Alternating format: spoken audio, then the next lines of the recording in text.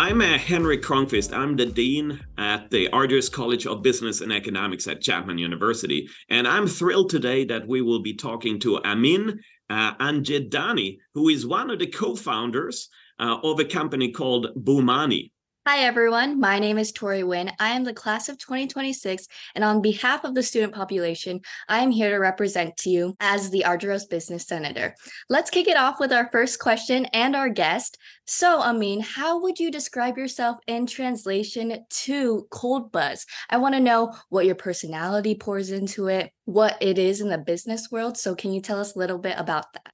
Yes, absolutely. Thank you guys so much for having me. So BOMANI Cold Buzz is alcohol-infused cold brew coffee. And from a personality perspective, the reason we created the company is because much like many people in their 20s and 30s that are working full-time, that still want to maintain social lives, the espresso martini has exploded in popularity. So on a Friday night after a long week at work, you're looking for a light caffeine boost, but also you're looking to drink socially with friends because you're just tired, you still want to go out. Or even Saturday morning at brunch instead of a mimosa or Bloody Mary. We were frustrated that nothing like this existed, that our options were incredibly limited, and that nothing aligned with a better for you kind of lifestyle. So what we set out to create was a highly electric beverage. That's what we refer to it as liquid lightning. The vision was, we're high energy guys. Me and my co-founders are very social and active individuals, and we wanted something that kind of represented that in liquid form.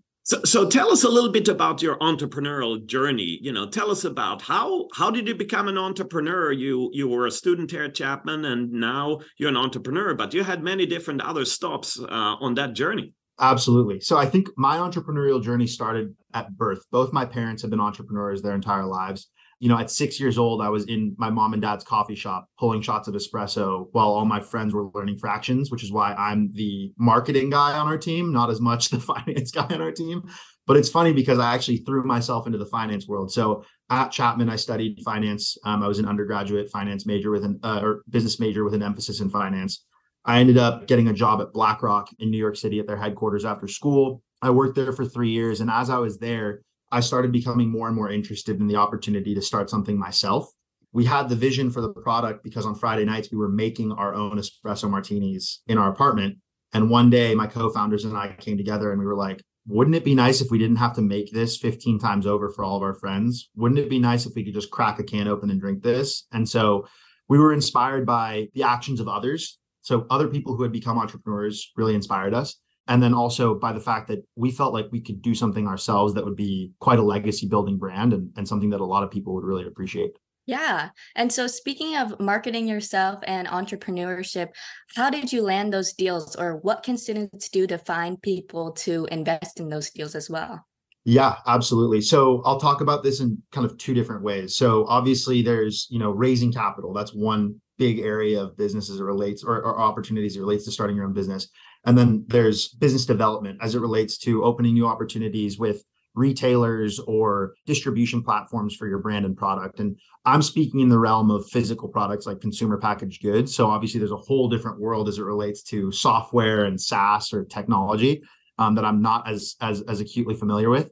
As it relates to raising capital, I think one thing that people really underestimate is the power of their network. People talk about networking, but oftentimes I think we conflate just shaking hands and meeting people one time with networking. But networking is really a what you put in is what you get out type relationship. And all you have is like the quality of your name and the value of what you provide to people, and then really not asking for much in return until the timing is right and it offers value to both parties. So I think there's this constant dance of like being social, being active, being, participative in your community, giving more than you take really comes back to support when you look to raise capital, because individuals that you've worked with or that you've been around your entire life will trust that you are a good steward of their investment and that you'll return for them, hopefully in excess of their initial investment in the long run.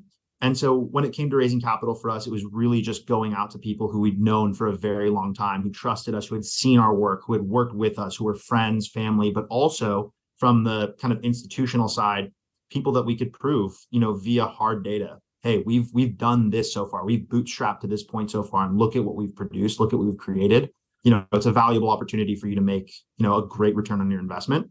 On the side of business development, this is where like, the rubber meets the road, right? This is like getting in the mud is what we call it. It's the grit, it's the determination. When we started, we had no idea where to put BOMANI, right? What we thought was, oh, we'll just pick up every Walmart in the United States and it'll be done. We'll all be, laughing our way to the bank, but that's not how it works. Initially it was literally us going door to door, pounding pavement is what we call it. We're just, walking all day, going from Whole Foods to Whole Foods, or Ralph's to Ralph's, or Stater Brothers to Stater Brothers, or liquor store to liquor store, more or less just trying to meet as many people as we can to convince them to carry our product.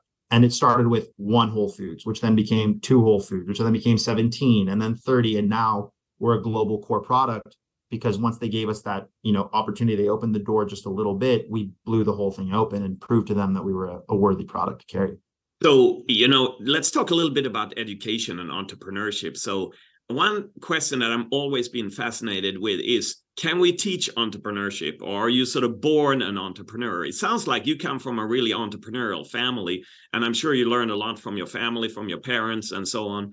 But did you learn anything that was helpful also when you went to Chapman that was, influential for you as an entrepreneur? Absolutely. The backbone of a great entrepreneur is a deep understanding of cash flow and your finances, your business's finances, right? That's like the real heartbeat of a business. You could have the most amazing and brilliant idea. You could launch that idea and brand, but if you don't understand how money comes in and how it goes out, if you don't understand the depth and detail of your gross margin, of your COGS, of every little piece that goes into making money off the product and spinning off cash, it's not going to work. What's going to happen is things will get out of sorts. I always say like the best hire and the number one most important hire for any entrepreneur is your CFO. And if you're not that yourself, being able to recognize who that person is really important. But I think in undergrad, from a class perspective, becoming inspired by your professors and communicating with them what your interests are, letting them come back to you, telling you about their career path, and then paying attention as it relates to, business law and finance. And, those things were most important. I think really spending time with your peers is also really important, because today, I was mentioning this earlier before we started recording, you guys, like so many friends and peers and classmates of mine at Chapman are now helping me and our business as we continue to grow. And they've all gone on to become very successful in their own independent fields that benefit us, right, as a brand that's building. So yeah, I think that experience was definitely critical. Do I think you're born or taught to be an entrepreneur? I think there's a combination. I think when people say, are you born an entrepreneur? I think there are individuals who have a larger appetite for risk. And I think ultimately entrepreneurship is basically that, just taking a bet on yourself and on a product. And if you have that, that might be the thing that you've been kind of raised into, is like, how much appetite for risk do you really have? Are you willing to take that risk on? But outside of that, I think that all of this is teachable. I think that anyone can go start their own thing. And the path is different. Some people might go work, I was at BlackRock. I might have been there for 20 years before I started my company. I was only there for 3 years before I started my company. And I think that there's no real hard timeline. I know people who have started businesses at 60 and people who have started businesses at 10 years old, right? So I don't think there's any determinate thing that says, you're born an entrepreneur or you're made one. I think anyone can become one. That's really great. And I love to hear that. And so in terms of Chapman in itself and building our foundations, what would you say are the 3 core foundations you need to have a business? Is that family? Is that functions? I know you touched a little bit upon that as well. Yeah, the 3 core functions. Okay, so the first is, I would say, a very deep understanding of your gross margins, right? Is understanding margins, right? If you make a great product that costs you more to sell than it actually makes you to sell, you don't have a good product, right? So whether that's software or physical products, understanding the numbers is like principle number 1. You need to understand the numbers. And that goes beyond just the product itself. That goes to mathematically, what do you need to do step by step to grow the business, to scale the business slowly but surely and methodically? How much capital do you need to raise? So understanding the numbers is a pretty general statement, but it's a very, very important statement.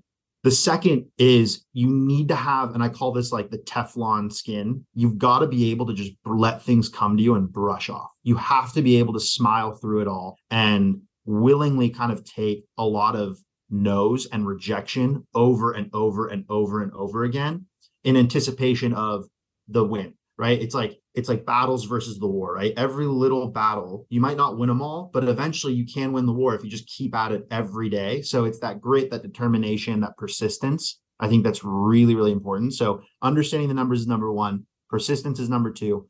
And number three is, I think a lot of entrepreneurs allow themselves to become wholly consumed by what it is they're doing.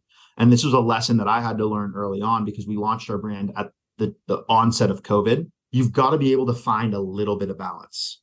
I think the concept of work-life balance is it's idealistic. I don't think there ever is going to be a perfect work-life balance. However, you do need to be able to apply yourself and put passion into other things, whether that's your family, your friends, other hobbies, because it's really easy when you start your own company to get consumed. So I guess going back to those three things, it's finding other areas where you can apply your love and passion.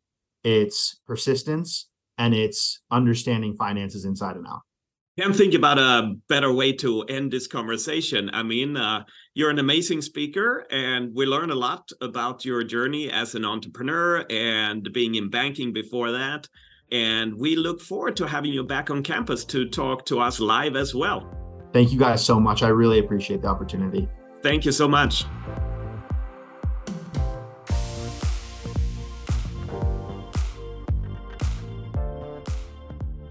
Hey there, Tori Nguyen here. Before we go, I wanted to give a very special thanks to Chapman University alumna and MBA Caroline Reebok, who produces this podcast, and Ardros alumna Lauren Belzer, who is our social media and communications manager. If you want to watch this conversation on YouTube, we'll include the link in the description of this episode. You can also keep up with us on social media at Chapman Ardros. New episodes of the Campus to Career series air every month. We've got a lot of great talks coming soon, so be sure to subscribe wherever you are listening to this now. See you next time.